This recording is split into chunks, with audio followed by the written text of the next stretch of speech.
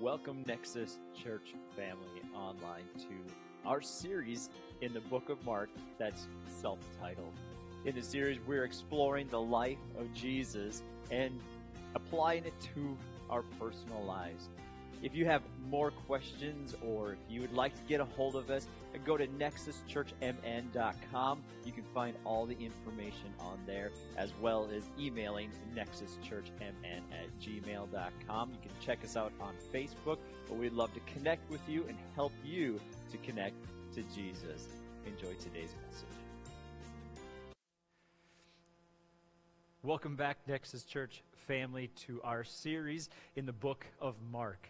In this series, we've been looking at the life of Jesus and applying his truths that he shares with his followers to our own personal lives. Now, this week we come upon a passage in Mark chapter 10 where Jesus addresses a rich young ruler, and he asks him a very specific question. And maybe it's a question that we need to ask ourselves. In short, to summarize, where's your heart? Where is your heart in relationship to God? Or maybe a different way of saying it in the title, what's got your heart? What's got your heart? Who has your heart? Where is your heart with Jesus? And so today we'll be taking a look at this specific story of the rich young ruler and examining our own hearts. And so, if you would, if you want to follow in your Bibles in Mark chapter 10, verses 17 through 31, and I'm reading in the Christian Standard Bible, the CSB. If it's a little different than yours, you understand. And so Jesus was setting out on a journey, and a man ran up and knelt down before him and asked him, "Good teacher, what must I do to inherit eternal life?" "Why do you call me good?" Jesus asked him. "No one is good except for God alone. You know the commandments. Do not murder, do not commit adultery, do not steal, do not bear false witness, do not defraud, honor your father and mother." He said to him, "Teacher, I have kept all these from my youth." And looking at him, Jesus loved him and said to him, "You lack one thing. You've covered them all except for one. Go, sell all you have and give to the poor, and you will have treasure in heaven. Then come and follow me." But he was dismayed by the demand and went away grieving because he had many possessions. Jesus looked around and said to his disciples, "How hard it is for those who have wealth to enter the kingdom of God."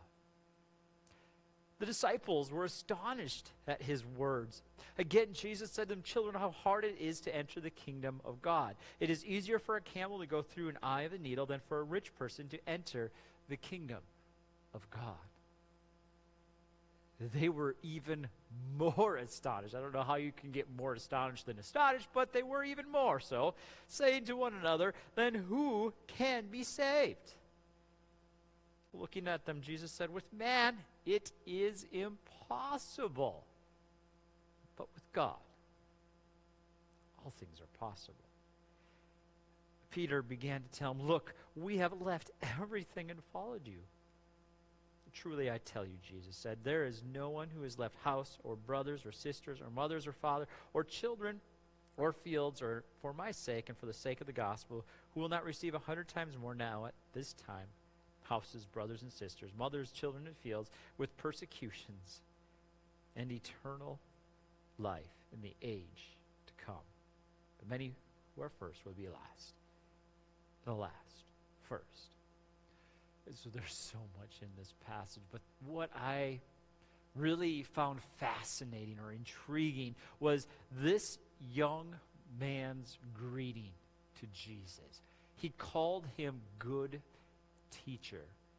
Now, according to many theologians, which obviously Jesus says himself in this passage, this term was used for a perfect, sinless teacher, a term that was never used on a person. Only God himself. And so in this passage, this young man addresses Jesus as God.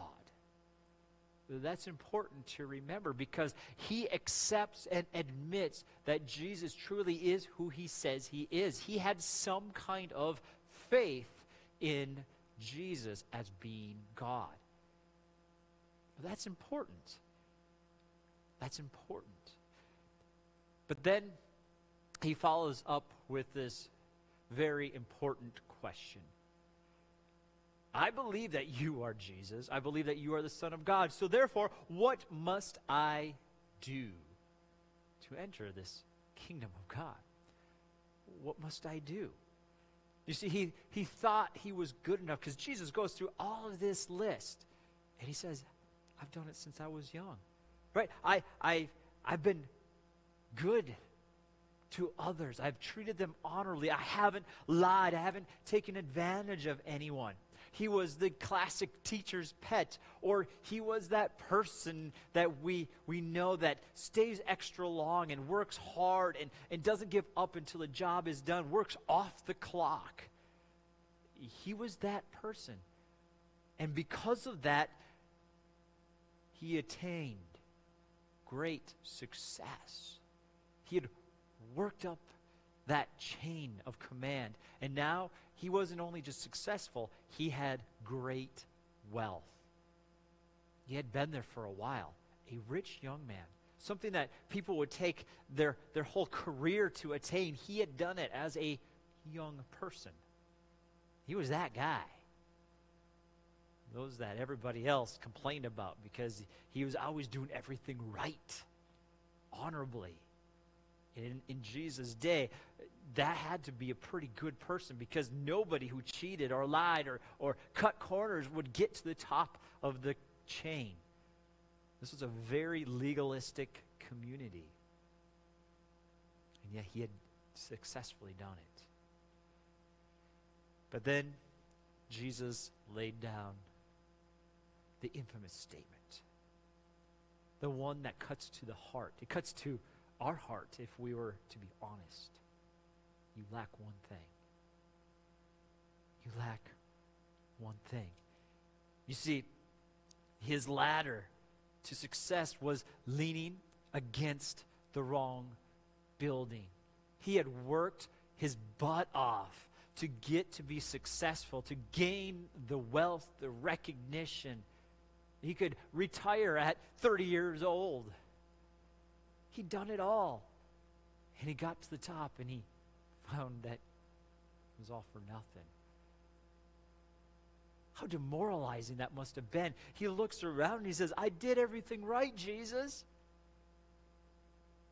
I want to be one of yours. Jesus says, all that success, all that hard work, you followed all the laws of Moses to the T. But you did it out of the wrong motives. You did it to be recognized. You did it to become successful, to gain wealth. The kingdom of this world is not my kingdom.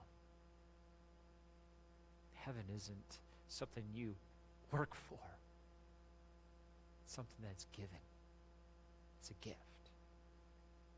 And in that moment, he recognized that he had failed at what really mattered.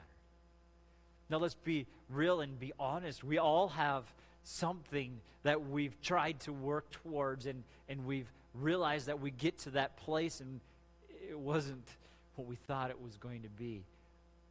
Maybe we have a couple of things. Maybe we've been around the mountain more than 3 or 4 times, and we realize that we just keep going around and doing the same thing and getting the same results.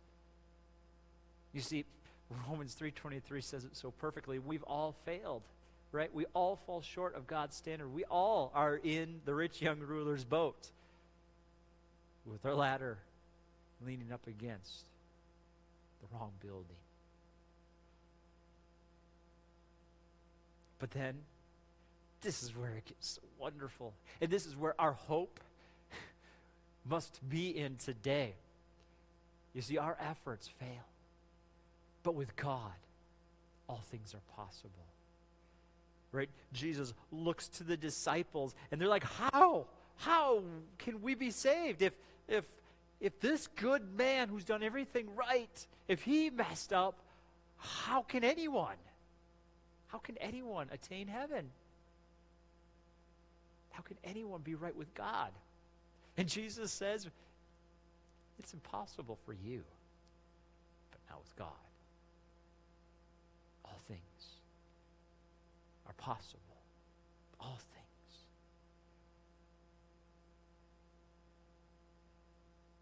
And so we look through scriptures, and we come upon one of the most powerful passages in all of the scriptures. You see, we can read all through Romans, and we can summarize it in one statement. Our efforts fall short, but God prepared a way through Jesus. And in John 14:6, he summarizes it. Jesus summarizes it so perfectly. He is the way, he is the truth, he is the life, the only way to eternal life, the only way to the Father, having a relationship with God forever, is through him. Our efforts fail, but God doesn't fail. It is possible to know the Father because of Jesus.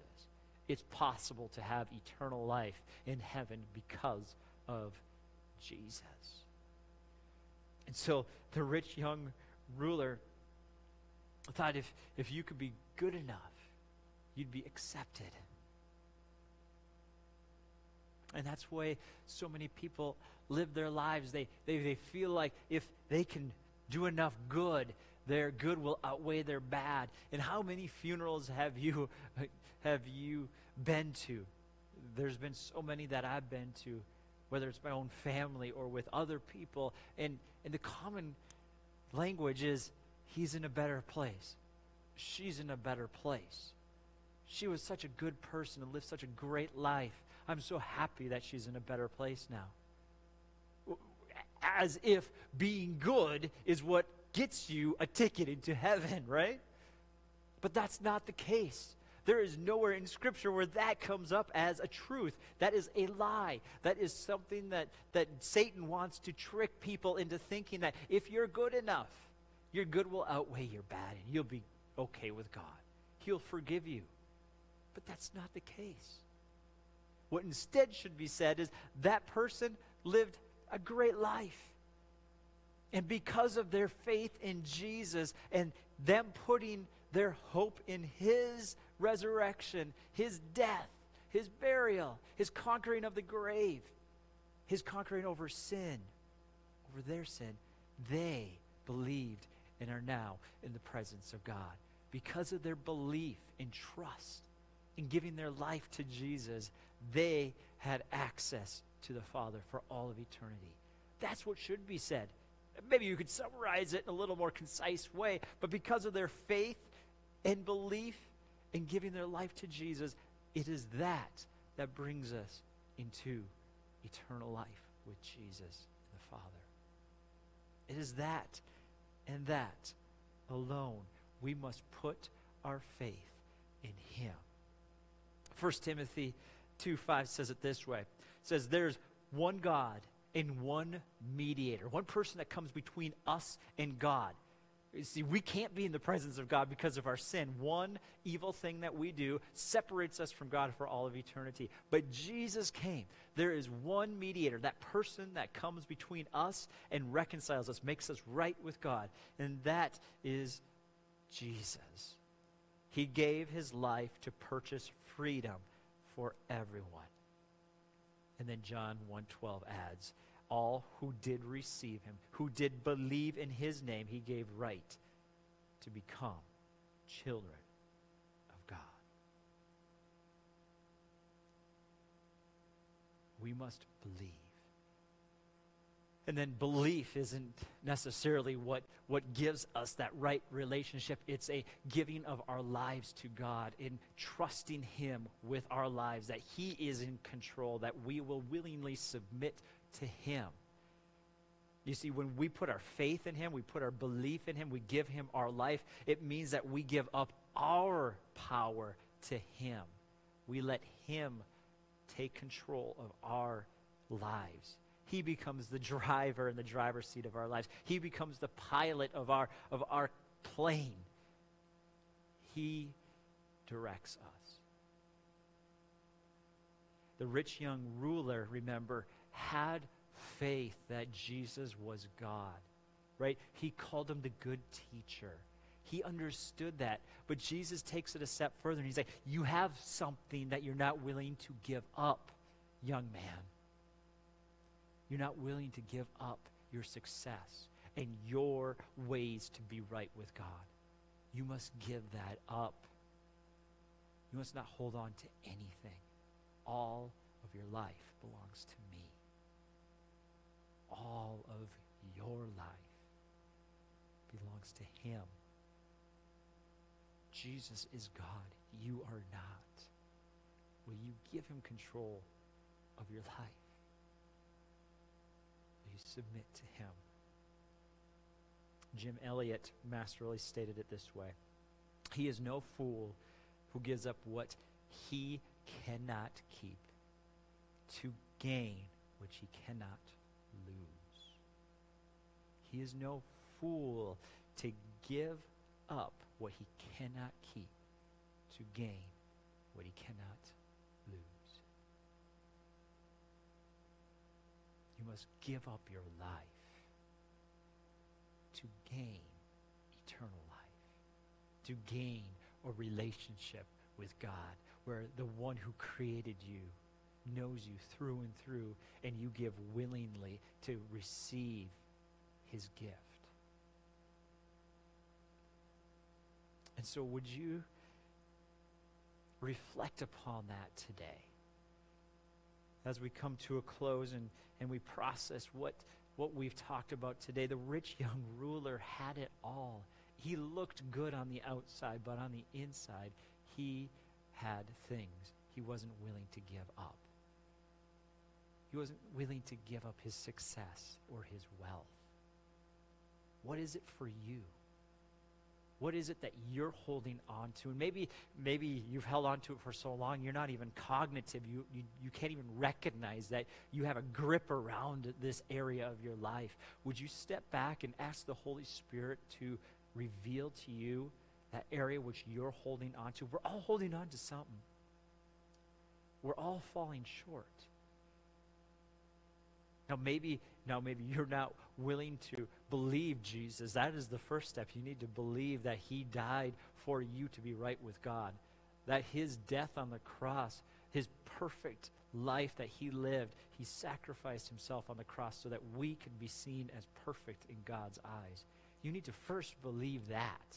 And when you believe that and you receive that into your heart, then the next step is to willingly give yourself to him, to have complete control of your life. Would you do that? Would you do that? It's as simple as believing Jesus and saying, I've fallen short. I can't live a perfect life. But I believe that you did, and that you made a way for me to be right with my Father, your Father, God. I give you my life. I want to live for you. And then for the rest of us who've given our lives to Jesus, made him our Savior and our Lord, our person who redeems us and makes us right with God, and the one who calls the shots in our life. And for those of us, like myself, there are areas, I guarantee you, you're not perfect yet. You're not in the presence of God yet, where all sin is wiped away forever.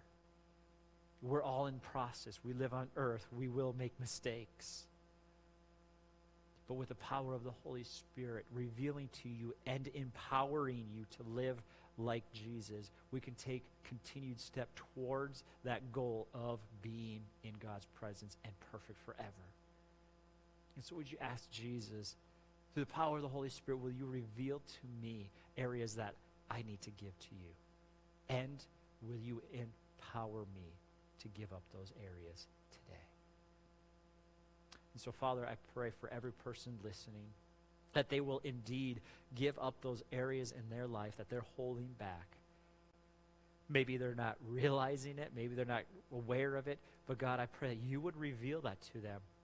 And that through the power of your Holy Spirit, you would give them power to overcome, because there's so many areas in our lives that we've held on to for so long. We don't know how to do it, but with you, all things are possible.